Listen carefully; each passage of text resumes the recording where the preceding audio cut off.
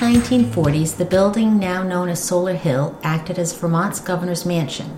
World War II veteran Ernest Gibson Jr. was elected Vermont Governor in 1946, and his large family home set back on Western Avenue took on a new role. In 1946, across an ocean 3,700 miles away, Hugh Mulligan met Brigid Murphy outside a church in Frankfort, Germany. Mulligan was a recently discharged GI from Long Island, and Murphy was a secretary from Armagh, Ireland, working for General Eisenhower's military command. Within 2 years, all three veterans of World War II would be living together on Western Avenue. Hugh Mulligan met Brigid Murphy in front of a Frankfort church. It was raining, he was driving a Jeep and offered Brigid a ride. Over the course of the unfolding months, they became engaged and made plans for a wedding. With the ending of the war, Brigid returned to Ireland and Hugh completed his service in Europe. Hugh planned to get established in the United States and come back to Europe to marry Brigid. Mulligan had been a rifleman in the Army's 106th Infantry Division.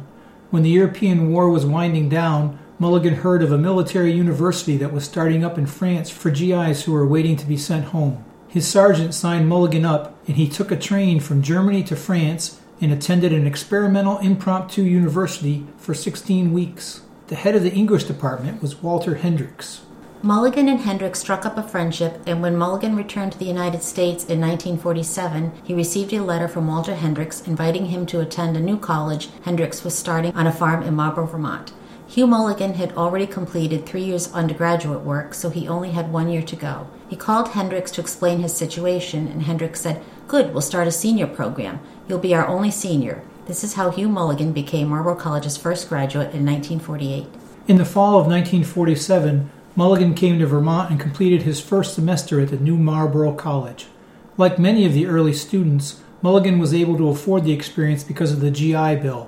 As part of a Marlboro College oral history project, Mulligan explained that the school ended up with so many GIs because there was such a large demand for education for returning veterans, and the established colleges could not accommodate all of the students. There were waiting lists for colleges, so Marlboro filled the gap.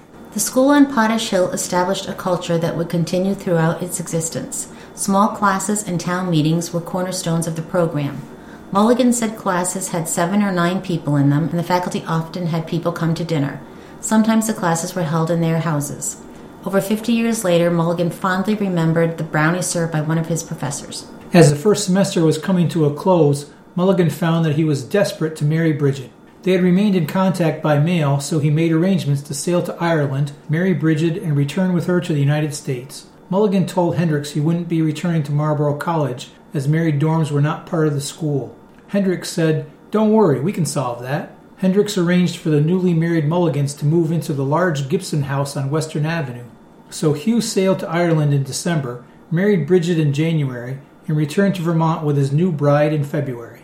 Mulligan said, "Vermont has no governor's mansion, so when the legislature was in session in Montpelier, Governor Gibson was looking for a live-in couple to look after their 4 kids. So Brigid came here, this beautiful mansion on Western Avenue. She was the Mary Poppins for these 4 kids, ranging from 12 to 8. In February 1948, a week after the newlywed Mulligans arrived in Brattleboro, they were interviewed by the Reformer. Mrs. Brigid Mulligan was asked how she liked Vermont. Trying to be diplomatic, she replied she would come to enjoy the state, but felt she came at the wrong time of year. She said, "It doesn't get as cold in Ireland as it does here." During the second semester, Hugh commuted to the college from Western Avenue. There were 5 or 6 students who lived in town, and one of them had an open-ended pickup truck. Hugh would get a ride up and down the hill every day, and passengers would take turns riding in the back of the truck. As graduation day came close, Walter Hendricks asked if Hugh could get Governor Gibson to come to graduation. The governor agreed, so Brigid and Hugh rode to the ceremony in the governor's limousine with Vermont license plate number 1 on it, and Hugh's parents were very impressed. Hugh remembered that Robert Frost was there to read a poem at graduation, and Dorothy Canfield Fisher was one of the speakers. She ended her talk with what Hugh said was the most feminist note I've ever heard. She said, "Trust in God, she'll be with you always." It shut the whole campus right up. On the boat trip across the Atlantic to marry Brigid, Mulligan began what would become his lifelong career in journalism. Hugh said, "In those days, there were a list of passengers on board. I noticed the name Tennessee Williams. He had a top deck suite. I wrote him a note saying I was a student at Marlboro College and I'd like to interview him for the Marlboro Citizen, the college's newspaper, which I think he thought was some kind of literary magazine. Anyway, I did get to interview with Tennessee Williams. He was a very nice guy. A streetcar named Desire had just opened on Broadway to smash reviews, and he was going over to London to open the Glass Menagerie. I remember he invited me up, and he had champagne and pâté, and I remember him saying, "I hope you don't think this is pretentious, but there is no point in being a success if you don't enjoy it. 3 years ago tonight, I was washing dishes in the Rosemont Hotel." Hugh Mulligan would be the first graduate of Marlboro College. He and Brigid left Vermont and headed to Boston. Hugh then, while still on the GI Bill, simultaneously earned master's degrees from Harvard and Boston University.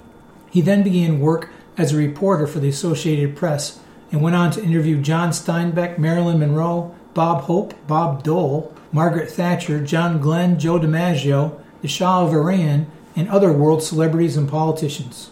After a stint in Baton Rouge, Louisiana, Hugh and Brigid were based in New York City, except for a 1970s post in London. However, Mulligan traveled to 146 countries on assignment that included wars in Southeast Asia, the Middle East, Ireland, Cyprus, and Angola. He covered President Kennedy's Cold War visit to the Berlin Wall in 1963 and was there again in 1989 when the wall came down. He co-authored a book with other AP staffers on the assassination of President Kennedy and also wrote books on the Vietnam War and the racehorse Kelso.